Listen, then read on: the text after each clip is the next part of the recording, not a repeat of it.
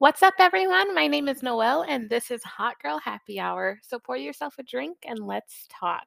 So, Harper's Bazaar just gave us their icons list. So, I thought I'd go through that list and some of my favorite parts and discuss it a little bit. In the beginning, I went to Harper's Bazaar because I saw they did an article on Florence Pugh, and I absolutely love Florence Pugh. Broke up. Plus, I heard that her and Zach Braff. I'm really excited for her movie Don't Worry Darling with Harry Styles that was directed by Olivia Wilde. I have literally been avoiding trailers for that movie. Like the other week, I went and saw Nope and I saw Harry Styles' beautiful smile and I immediately got up and left the theater because I do not want to see the trailer. I don't want to know what the movie is about.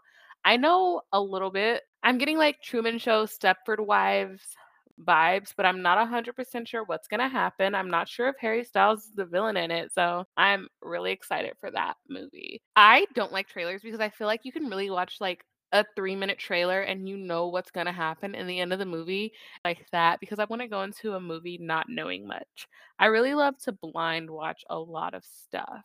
One of the questions that was asked to a lot of the people mentioned in the article was, what's the most iconic sign? So I thought I would do my own rating, ranking the signs in order of icon status. So for me, this is going to be icon status. So it's not like who I would date or the likability. I'm just doing straight icon status. This is my opinion, and with some of them, I will not provide an explanation because really I don't feel like it and I don't have to because it's my podcast. And there's no one here to argue with me. Number one on my ranking is definitely going to be Leos, which is not going to be a shock to anyone. I think Leos are some of the most enigmatic people, definitely the most iconic. Jennifer Lopez is super popular and iconic, and Ben Affleck is actually a Leo too, which is really interesting. Leos are definitely a sign. I can see them dating their own sign. Kylie Jenner is also another iconic Leo, and number two, I'm going to say Geminis, even though everyone hates them. That's part of the reason they're so iconic because nobody can keep Gemini's name out of their mouth. People are obsessed with Geminis, and to me, it's on an icon status. Another person that the Harper's Bazaar article covered was Amanda Gorman. Amanda Gorman wrote a poem called The Hill We Climb that was read at the inauguration, and she performed at the 2021 Super Bowl. She provided one of my favorite quotes from the article, and she said, "As much as possible, I try to include my physical person in conversation with the beliefs that I hold. There is a real joy and power that comes with being intentional with our aesthetics. It goes beyond looking pretty, it gets into looking our fullest selves." I really loved that quote. Style really means so much in your outfits and what color you're wearing and how your hair is done and your accessories. I really believe that fashion can be an art form, it can be a form of communication. It really can be everything. It's what you make it. Something I try to do, especially now since I'm full time stay at home, not working at all technically, is just trying to look like my best self even though I'm not really going anywhere. And even if I have nowhere to go, I still try to look pretty presentable. And it really definitely has been helping my overall mood. Z-Way was on the list, and I absolutely love Z-Way. I think Z-Way is so hilarious. Her show is so funny.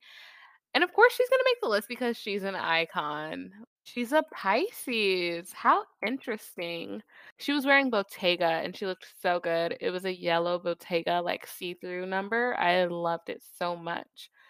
She was talking about her legacy and she said that she wants people to watch her show, listen to her videos, and think, wow, what a pov.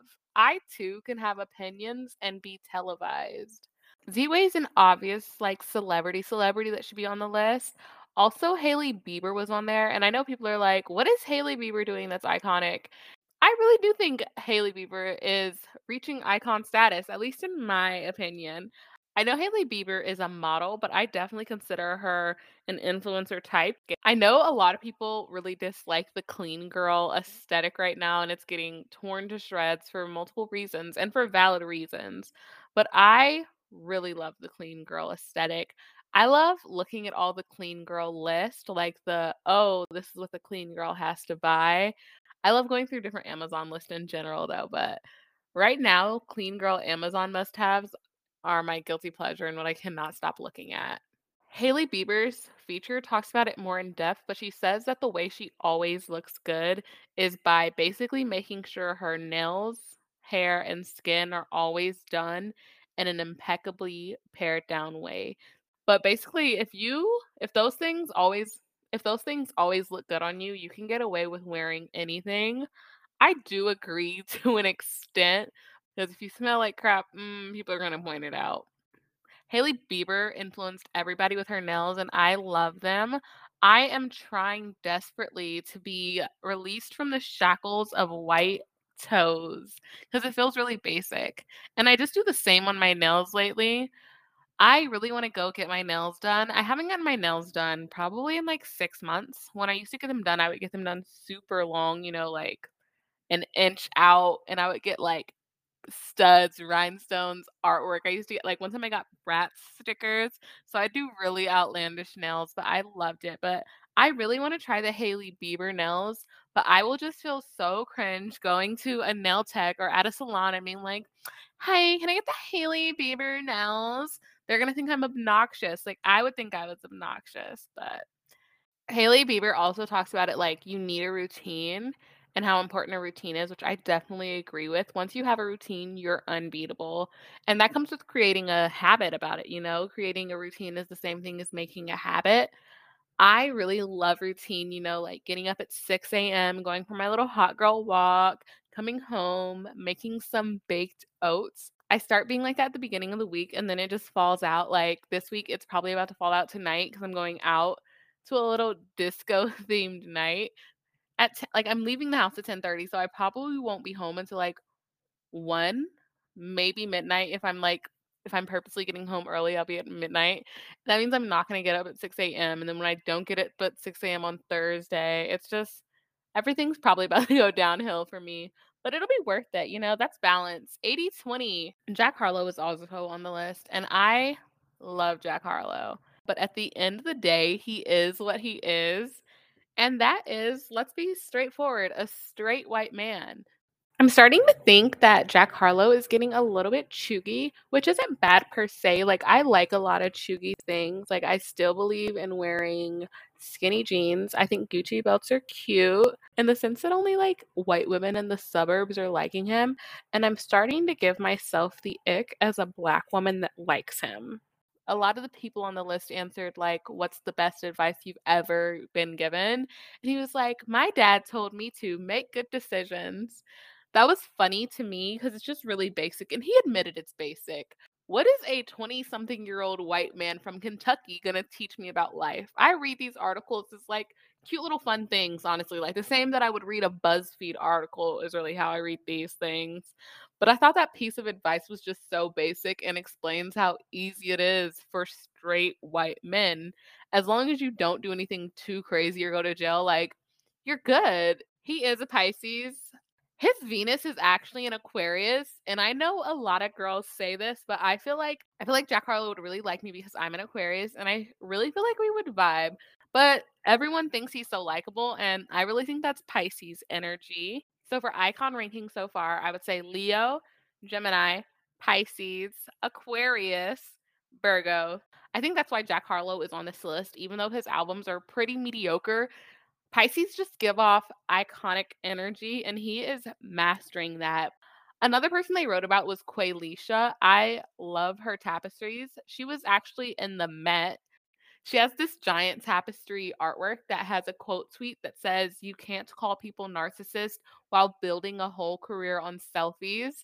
And then it shows that little quote tweet, and then there's a selfie of her, and I thought that was just icon status. I definitely also think people hate women that take selfies because they hate confident women because confident women are scary, especially confident black women. Another big, big person that was mentioned is Emma Chamberlain. What I really liked about Emma Chamberlain, though, was that she said she's not concerned about her legacy. I think a lot of good advice stems from that.